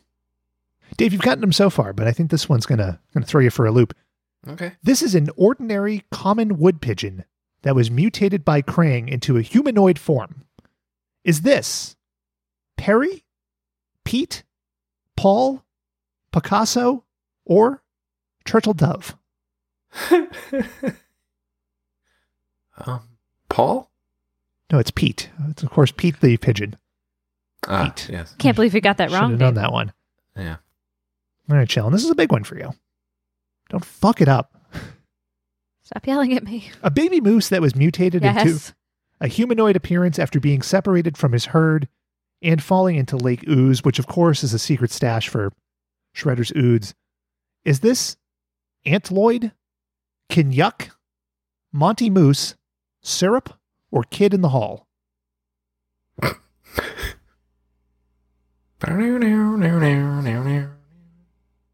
Do you need those options again? I do.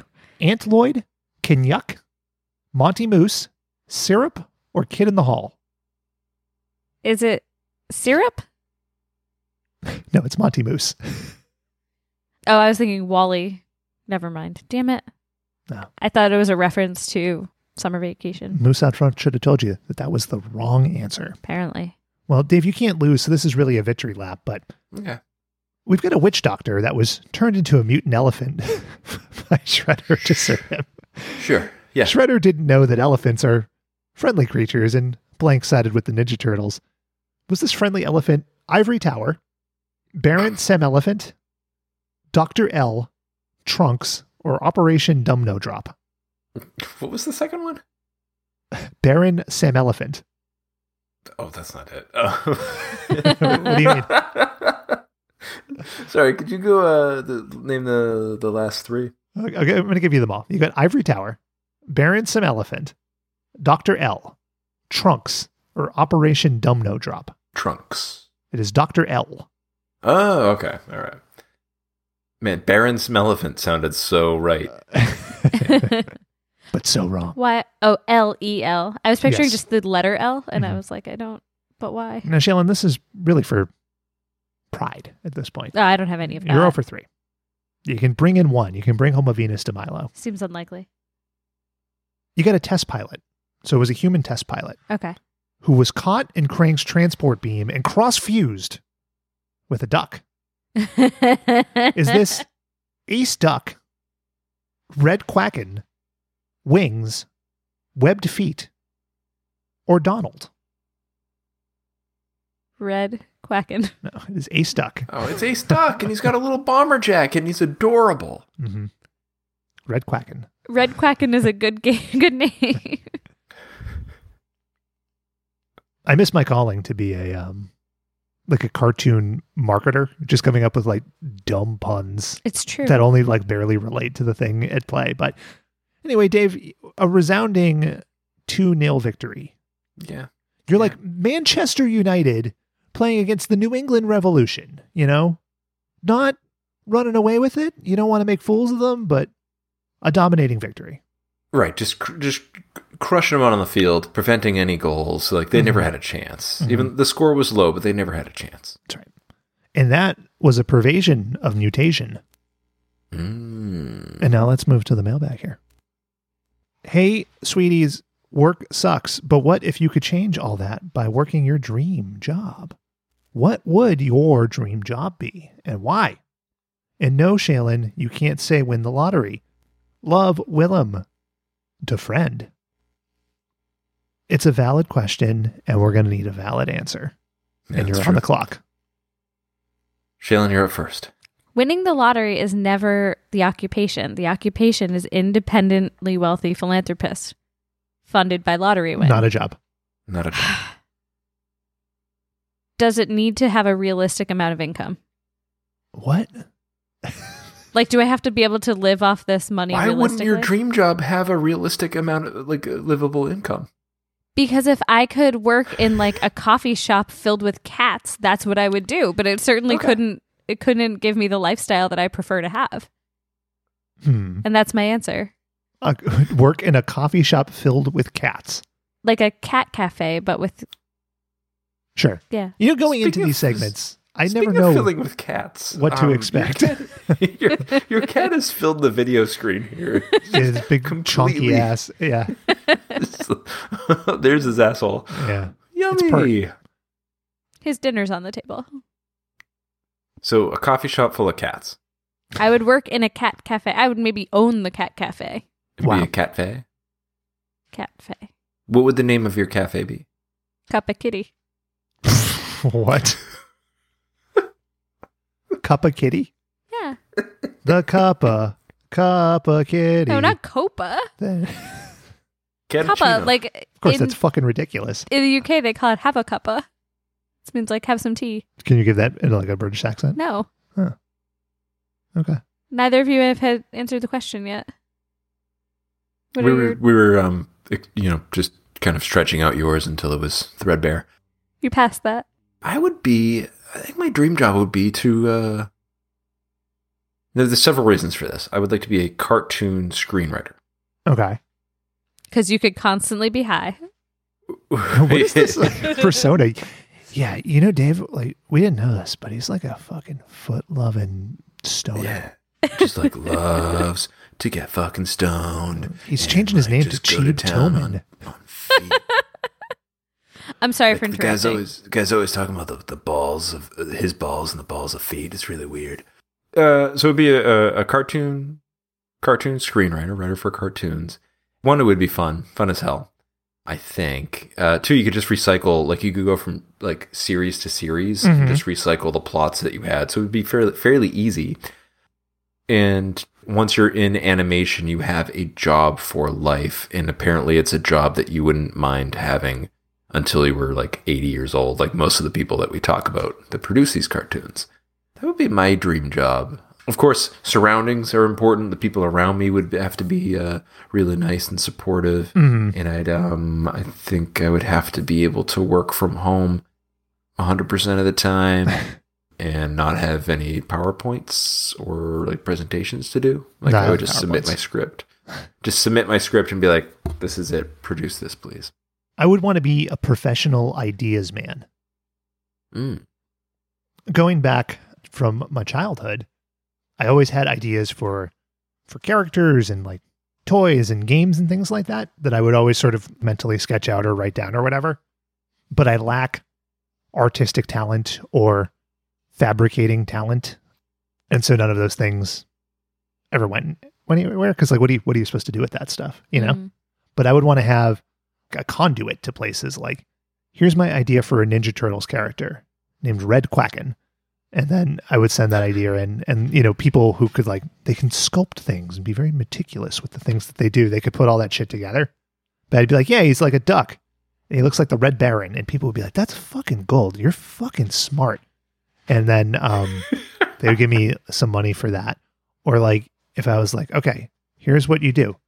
It's like Jumanji, but it's not a cheap version of Jumanji, the board game. It's like the real thing. And people would be like, wow. That's $1 million idea. We're going to do that.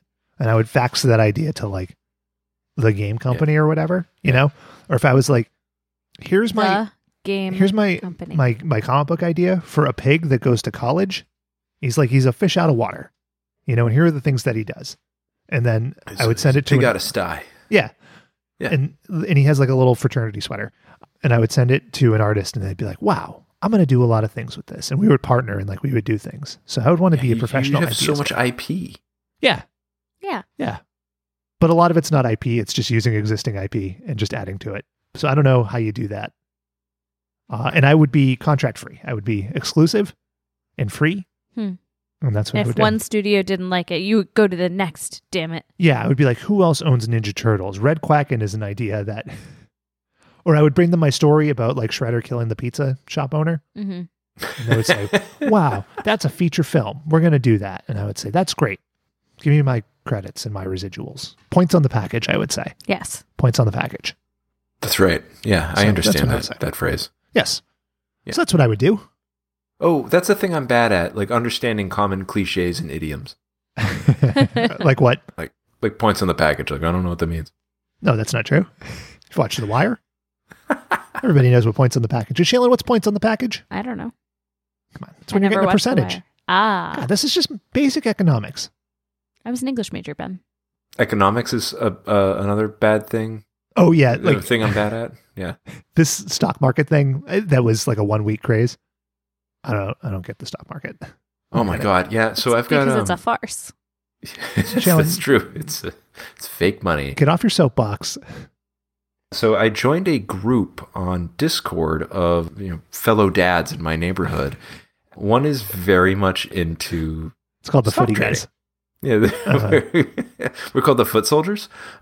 And so I joined this group. And I was like, I want to learn if there's something I should invest in, because Zoom last year blew up and like a bunch of my coworkers made some money because they had invested in Zoom. So I was like, I want to get there.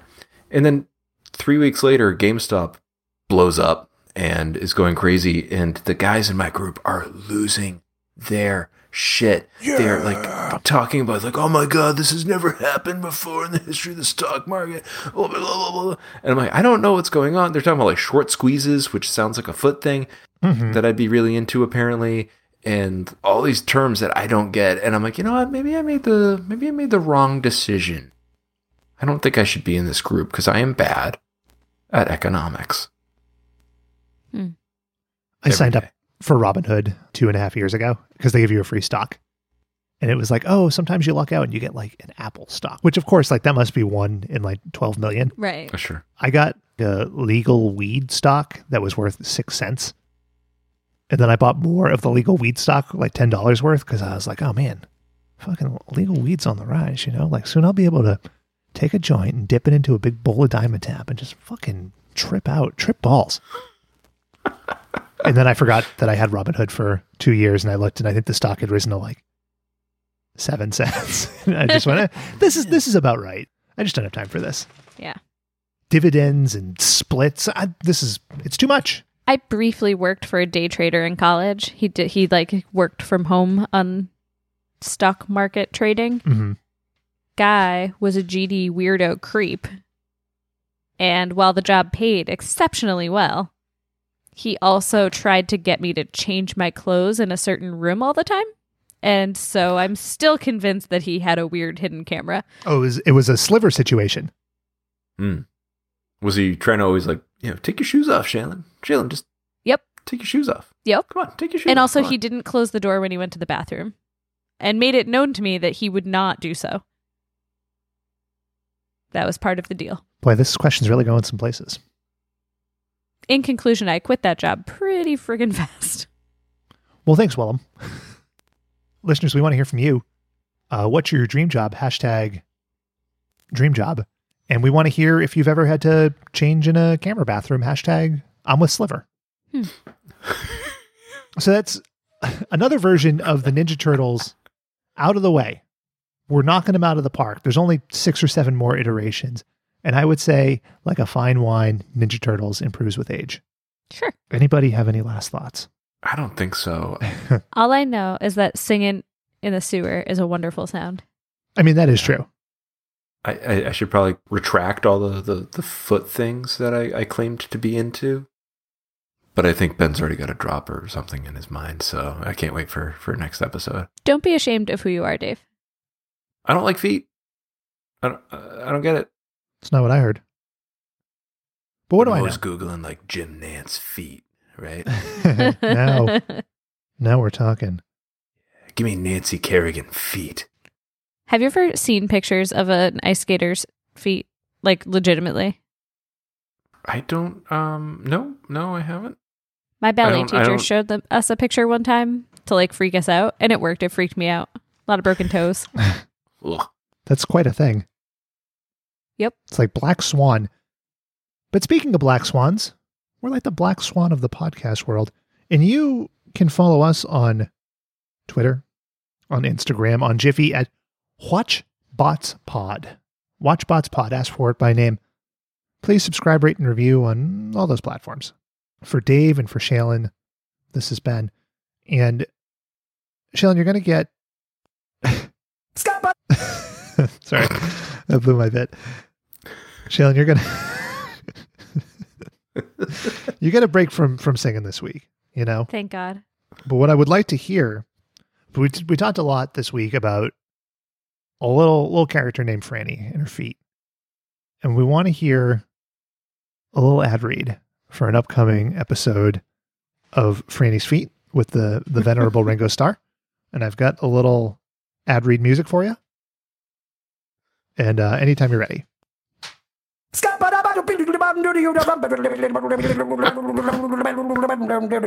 On this week of Franny's Feet, she'll travel to Egypt in her shoes.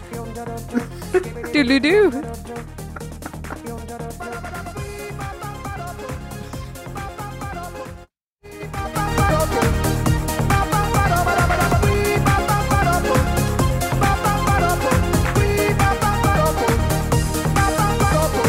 And that's Feet.